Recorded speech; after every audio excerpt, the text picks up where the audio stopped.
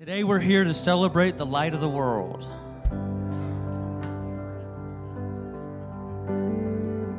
I love these candlelight services, don't you?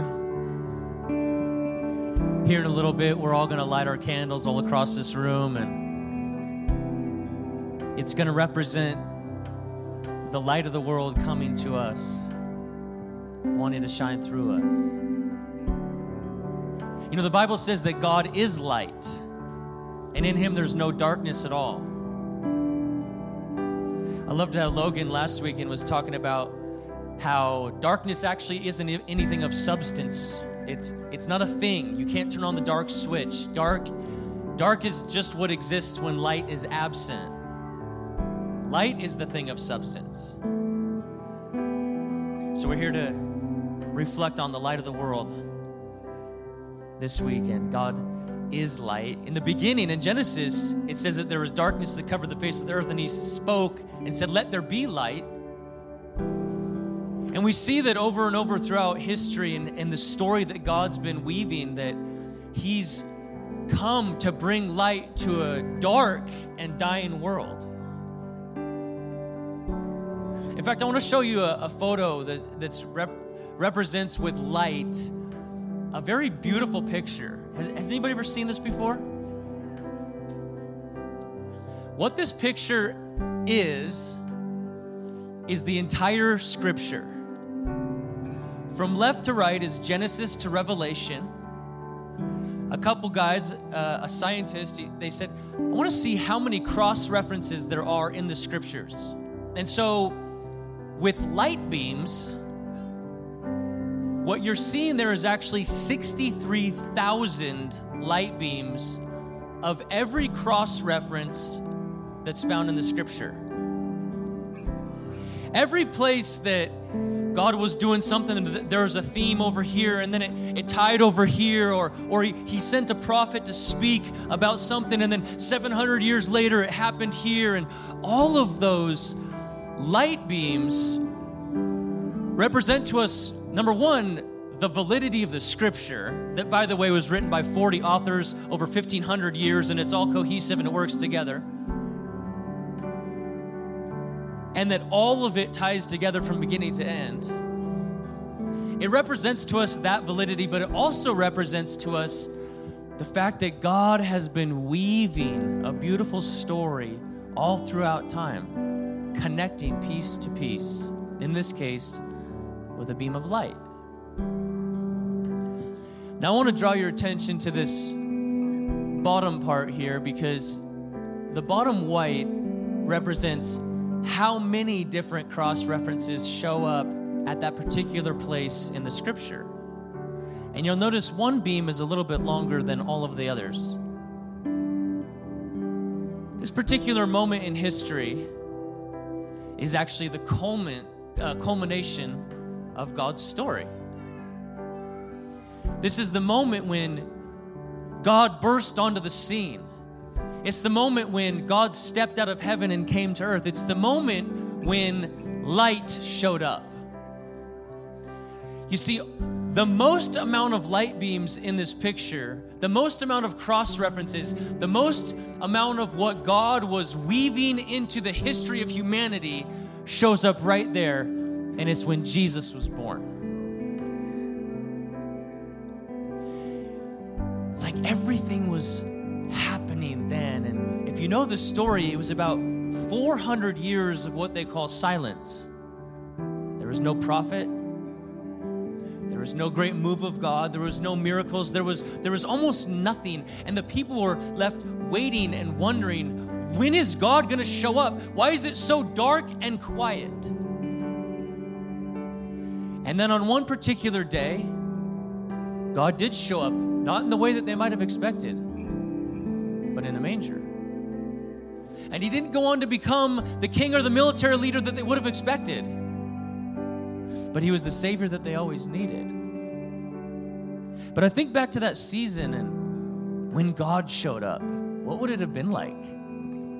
What would it have been like if you were the young teenage girl and an angel said, "Hey, you're pregnant"? What would it have been like if you were the engaged young man saying, "Hey, your fiance who's pregnant, yeah, that's mine. You should still marry her. What would it have been like if you were the innkeeper and the mother of the God of the universe showed up looking for just a room and you said, hey, go sleep in the barn. Go stay in a manger. What would it have been like if you were actually there? What you're about to see is a film that we put together where we're asking exactly this question. What would it have been like if you were there? And I want to let you know as you watch this today that this is not staged. This is not scripted. In fact, the people that are in the video weren't even told what the video is going to be about. It's all in the moment, a genuine response from people just like you and I, peers, people in our church, where they were put in a chair and they were asked in the moment on film to consider, what if you were there? What might your response have been? And so as you watch this video, again, I want you to consider, what would your response have been if you were there? Let's watch this together. And he came to her and said, Greetings, O favored one, the Lord is with you. For she was greatly troubled at the saying, and tried to discern what sort of greeting this might be. And the angel said to her, Do not be afraid, Mary, for you have found favor with God.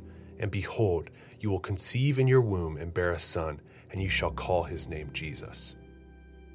And Mary said to the angel, How will this be, since I am a virgin?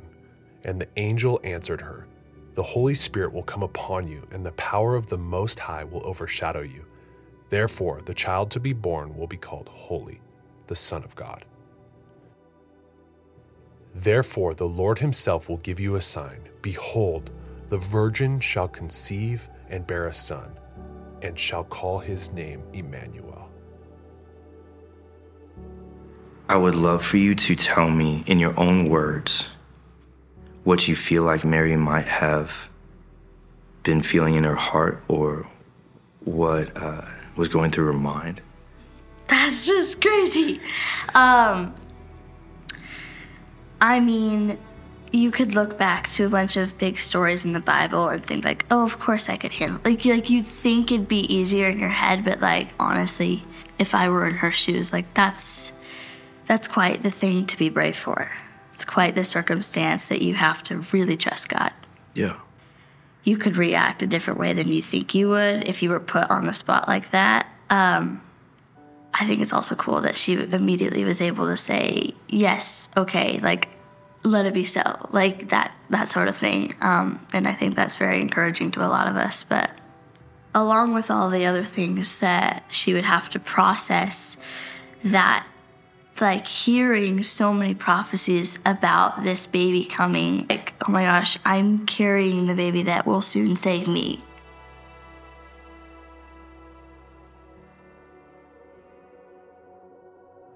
But as he considered these things, behold, an angel of the Lord appeared to him in a dream, saying, Joseph, son of David, do not fear to take Mary as your wife, for that which is conceived in her is from the Holy Spirit. She will bear a son, and you shall call his name Jesus, for he will save his people from their sins. All this took place to fulfill what the Lord had spoken by the prophet. Behold, the virgin shall conceive and bear a son, and they shall call his name Emmanuel, which means God with us. When Joseph woke from sleep, he did as the angel of the Lord commanded him. He took his wife, but knew her not until she had given birth to a son, and he called his name Jesus. But you, O Bethlehem Ephrathah, who are too little to be among the clans of Judah, for you shall come forth from me one who is the ruler in Israel, whose coming forth is from of old, from ancient days. What goes through your mind when you hear your fiance tell you of what has happened? I would probably break down. I wouldn't know what to do. I'd have no clue what to do. I'd just freak out. Who's the father? Who has been with you that you have been hiding behind my back? And instantly I'm just running through all these possibilities in my head, like, was I not good enough? What made her switch to a different person? Maybe I'm just too in my thoughts about it. The moment that you are told by heaven that you're about to be the stand-in father for the Son of God, that realization hits you. What's going through your head and your heart? I mean, how do you father someone who's been given to you by the Almighty? How do you feel like it's your responsibility to tell him what he should be doing? In reality, I'm thinking, what have I done to earn such a privilege as this? In those days, Mary arose and went with haste into the hill country to a town in Judah, and she entered the house of Zechariah and greeted Elizabeth.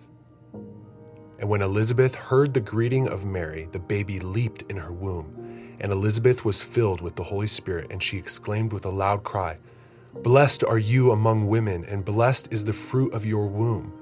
And why is this granted to me, that the mother of my Lord should come to me? For behold, when the sound of your greeting came to my ears, the baby in my womb leaped for joy.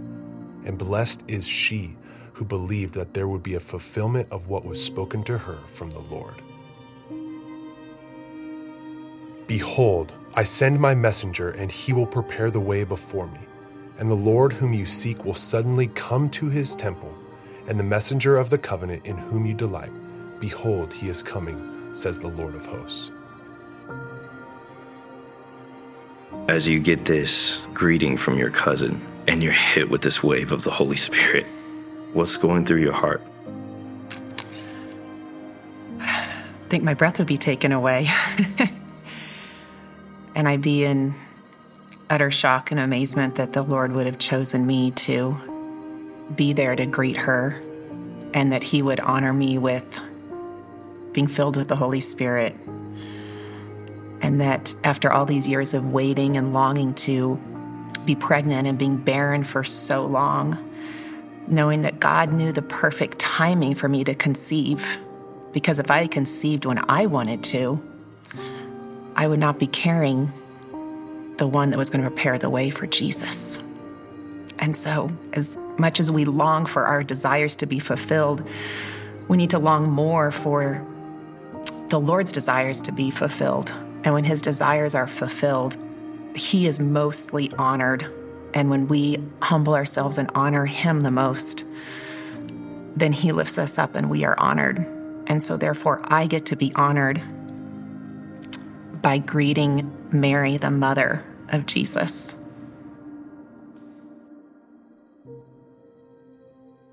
And she gave birth to her firstborn son, and wrapped him in swaddling clothes, and laid him in a manger, because there was no place for them in the inn. He was despised and rejected by men, a man of sorrows, and familiar with suffering. Like one from whom men hide their faces, he was despised, and we esteemed him not. Surely he took up our infirmities and carried our sorrows. Yet we considered him stricken by God, smitten by him, and afflicted. What do you see in your mind's eye when you put yourself in the shoes of the innkeeper? Well, certainly it was a very busy time of the year for him. And he was full. I'm sure had he known who this person was, truly, Jesus, and the birth of him, he would have treated it differently. But as a business owner, there are definitely times when you are just super stressed. And that apparently was that time for him in that period. And so he offered the only thing that he had available, and that was the place where our Savior was born. And fitting in terms of Isaiah 53, the suffering servant that Christ is came in a way that nobody could have expected, in a humble and lowly way. And in the same region there were shepherds out in the field, keeping watch over their flock by night. And an angel of the Lord appeared to them, And the glory of the Lord shone around them, and they were filled with great fear. And the angels said to them, "Fear not, for behold, I bring you good news of great joy that will be for all the people. For unto you is born this day in the city of David a Savior, who is Christ the Lord. And this will be a sign for you. You will find a baby wrapped in swaddling clothes and lying in a manger." And they went with haste and found Mary and Joseph and the baby lying in a manger. And when they saw it, they made known the saying that had been told them concerning this child. And the shepherds returned, glorifying and praising God for all they had heard and seen, as it had been told them. We like sheep have gone astray. We have turned every one to his own way, and the Lord has laid on him the iniquity of us all. He was oppressed and he was afflicted, yet he opened not his mouth. Like a lamb that is led to the slaughter, and like a sheep that before its shearers is silent, so he opened not his mouth. I would just love for you to describe maybe what you would imagine a night like that to be. Yeah. The shepherds of that time were not a real admired group. These angels show up to the shepherds to announce the birth of Jesus, the King, the Messiah. I think that they were pretty shocked that God would honor them in such a way that he's like, I want everyone to know. You're going to be the first ones to know about this, to go tell the people. And not only that, but Jesus was in a manger. So he was in a barn that would welcome shepherds, and they felt welcomed that this Messiah, this Jesus was being born at a place where they could touch, where they could see, where they could taste, that it was so available to them. And behold, the star that they had seen when it rose went before them until it came to rest over the place where the child was. When they saw the star, they rejoiced exceedingly with great joy. And going into the house, they saw the child with Mary, his mother, and they fell down and worshipped him. Then opening their treasures, they offered him gifts, gold and frankincense and myrrh. May desert tribes bow down before him, and his enemies lick the dust. May the kings of Tarshish and the coastline render him tribute. May the kings of Sheba and Seba bring gifts. May all kings fall down before him. All nations serve him, for he delivers the needy when he calls, the poor and him who has no helper. I would love for you to introduce yourself and maybe talk a little bit about your experience when it comes to where you were before you gave your life to Jesus, and maybe a little bit of the correlation between a magi and where you were. I would consider myself probably a New Age convert, really, for how deeply I was invested into that stream of beliefs. I saw everything through the filter of the astrological signs. I devoted myself very deeply to the study of the stars and the planets and their placements. And yeah, it was a very huge part of my life, even from my early childhood. It was, I remember being very young and being taught, being given astrology books and being taught how to use a pendulum to ask questions to spirits, and being, very, not realizing, very seduced by the desire for wisdom and power. And, ultimately what I see now is sorcery and witchcraft and divination. So, yeah. You were in astrology for a while, and this wasn't just, a hobby per se. Would you say that there is any correlation between that and maybe the road that the Magi took in order to find Jesus? Absolutely. I think that for anyone who has invested their life or invested their thoughts and their time towards understanding something like astrology, they're ultimately seeking answers. They they're trying to figure out who they are. They're trying to figure out what this world is about. They're trying to figure out why this world is the way it is. And ultimately, I think the biggest thing that I came to in the midst of really the revelation of the Holy Spirit was everything that I wanted was okay to want. Everything that I wanted was okay because the craving for heaven was inside of me.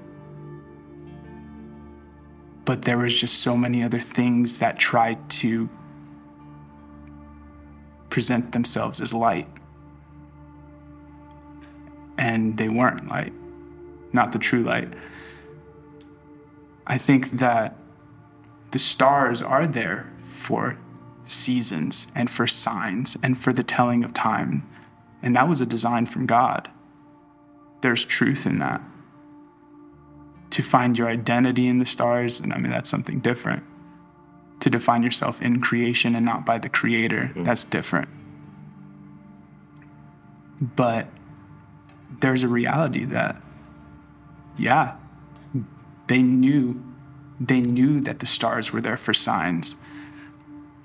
Like if it'd be difficult to, I think my mind is going to like, what would I want to be carrying? The gold or the frankincense or the myrrh? Yeah. Because I feel like each one represents something so specific. You know, like Which one? I feel like, for me personally, I feel like I would give him the frankincense. Because I feel like the frankincense was the gift that you give to a priest. And you give that gift to the one who's going to be communing with God. And you give that gift to the one who's going to be in that intercessory point between you and God. Because ultimately that's what I would want. I would say, be here for me before God. You know, remember me before God.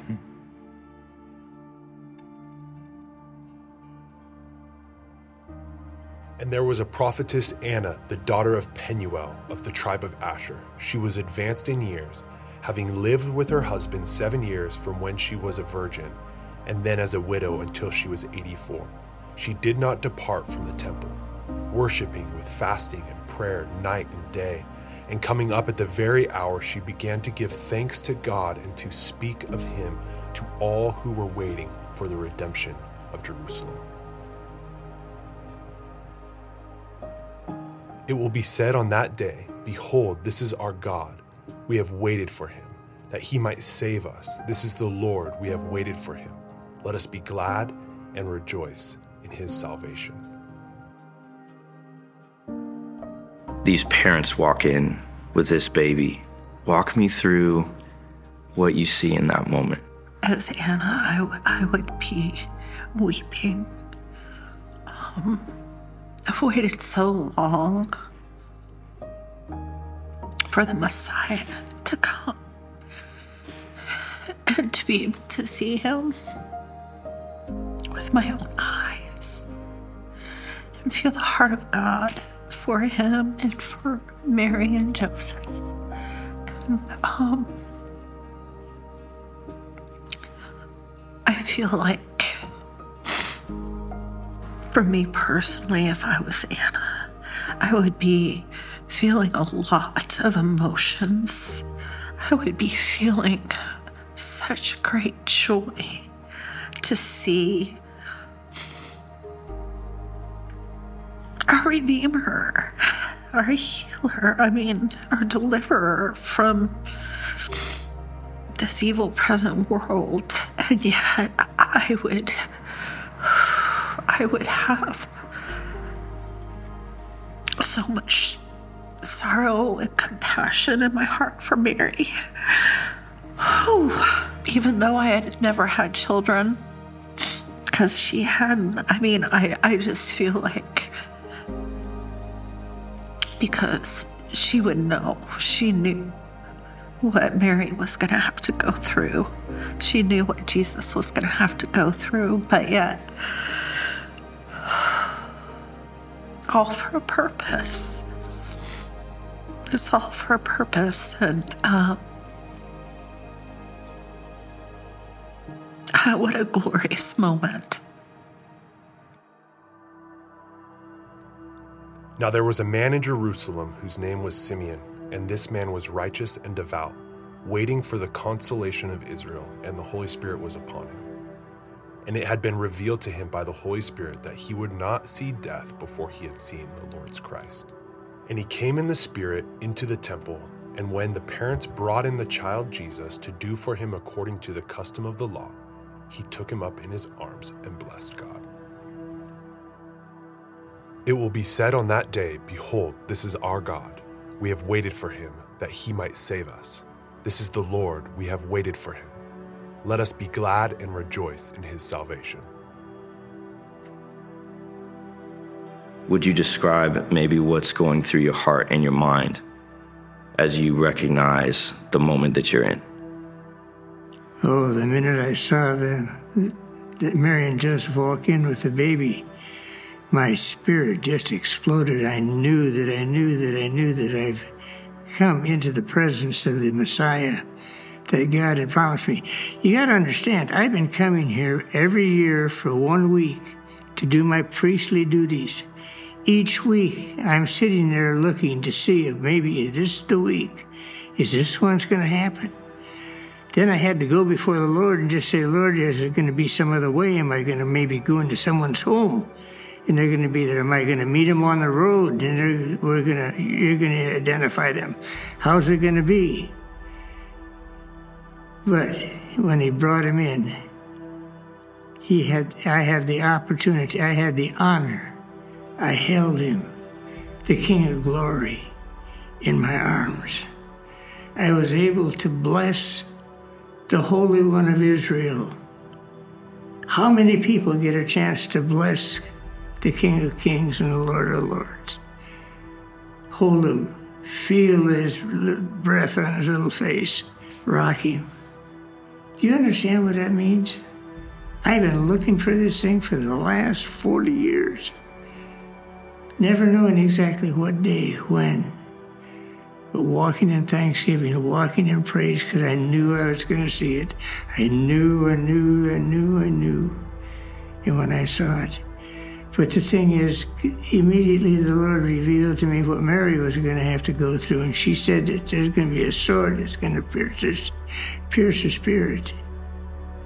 Can you imagine what a mother has to go through to watch what they did to Jesus?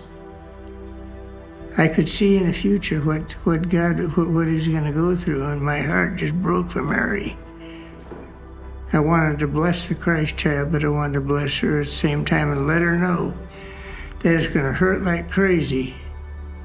But in the end, the glory that's going to come is going to far outweigh the pain, the shame that she's going to have to face.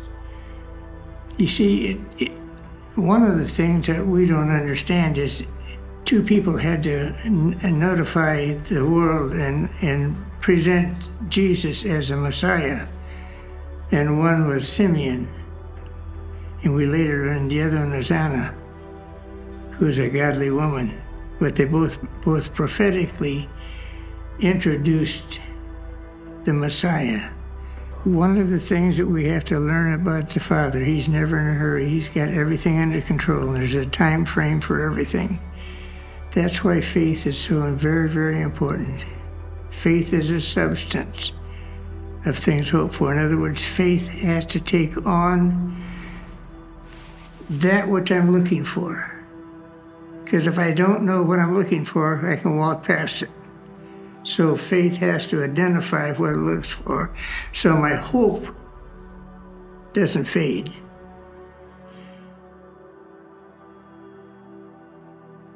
Faith has to identify what it's looking for. What are you looking for today? The kids in the room have Christmas lists, probably. They're looking for and hoping for certain things under that tree on Christmas morning. But the reality is every single one of us is looking for something in this life. Looking for fulfillment in this life. Looking for purpose in this life. Maybe like Joseph, a real guy in our church, just like you and I. He's looking to the stars, looking to astrology for purpose in this life and beyond. What would it have been like if you were there? Throw that light picture back up for me. It's like all these beams of light, all of these moments in time, all of these things that God had been weaving throughout history, they all show up at this one moment. And there's many different characters, many different people that saw this moment from different lenses and from different views. You know, there's the shepherds that this beam of light showed up to them, as it were, and said, hey, go and see this little baby in this manger. There was Mary, this young woman that God literally showed up to her and said, you're going to carry my son in your womb. It's so easy for us to just go through, Christmas, gatherings, celebrations, parties. We're used to it. We've heard this story before. But what if you were there? Which character would you have been? And how would you have responded? Imagine if God showed up and you really were Mary. God showed up and said, hey, you're going to get pregnant and I'm going to do it. Imagine what she was actually really feeling. Like, who's going to believe me? What am I going to say? I'm going to be embarrassed. How am I ever going to convince people that this is real? How am I going to convince my fiance or my parents or the town? What if Mary was living today? Would there be certain voices that spoke in her ear and said, hey, just fly to California and get rid of that baby? Just go to a sanctuary state and remove it, abort it. You don't deserve this. What if Mary would have tried to abort the very salvation that she always wanted? Because she didn't understand in the moment what was going to happen. Let me make it more real for you. Has there been a moment in your life that you found yourself putting to death something that God gave you because you didn't know if you could handle the embarrassment or the situation in the moment? But what you didn't know is that you were killing something from God that was actually set for your deliverance. The truth is that some people in this room, God has actually already come to you, offered to you life, and you've said no to it because you didn't want to walk through what it would mean for you. But what you said no to was the thing that you've always wanted.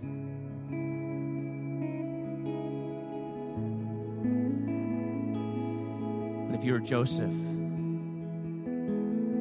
all of the different people, what would it have been like?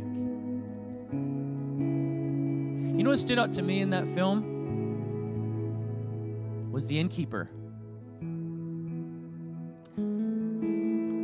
He owned an Airbnb in real life. He owns an Airbnb. I literally am picturing Dave's Airbnb. He happens to have it rented out this particular evening, but then all of a sudden, Mary and Joseph show up. I think you guys own a barn too. So the Airbnb is full. Mary and Joseph show up. Pregnant. No, we're gonna give birth. I think the baby's coming tonight. I think the baby's coming now. And Dave says, well, some nice folks already rented the Airbnb, but you can stay in the barn if you want. But did you notice in the film, and again, this is all unscripted, Dave said one thing that just pricked my heart. He said, man, if I would have known. Well, if I would have known who it was. And I thought to myself, well, what, Dave? If you would have known who it was, what would you have done? What would you have done? Well, if he knew that the pregnant woman was actually carrying God, what he would have done is walked down to that Airbnb and said, I'm sorry, folks, here's your refund. Or come stay in my house because I got to make room for this. Are you picking up what if I would have known, I would have done anything that I needed to do. I would have offered my bed. I'll go sleep in the barn, because if I would have known it was really God, I would make room for that God to show up. But so many of us, we use this excuse, well, I didn't know. You know, like our kids. Like when I was a kid, like I would make homemade fireworks, and it's like, well, if I would have known it was going to burn off my eyebrows, I wouldn't have done it, Dad. Well, if I would have known, it's like we have this excuse, like, well, I didn't really know, and so I want to let you know today that all these beams of light didn't just culminate and stop 2,000 years ago. There's actually, as it were, a beam of light that's coming to you today. A message of light and a message of life that's coming to you today. And I don't want you to leave this building today saying, well, I didn't know. And at the end of your life and at the beginning of eternity, you step into heaven and you say to God, well, if I would have known. Well, friend, let me tell you, so you do know. What we celebrate this season and on December 25th is not just something to remember from the past. It's the reality that we're embracing and recognizing that the light of the world is not just a light beam on a picture. It's light that's actually come to us now. It's reality that's come to us now. Romans 5:8 says that while we were still sinners, God demonstrated his love for us in this, that Christ died for us.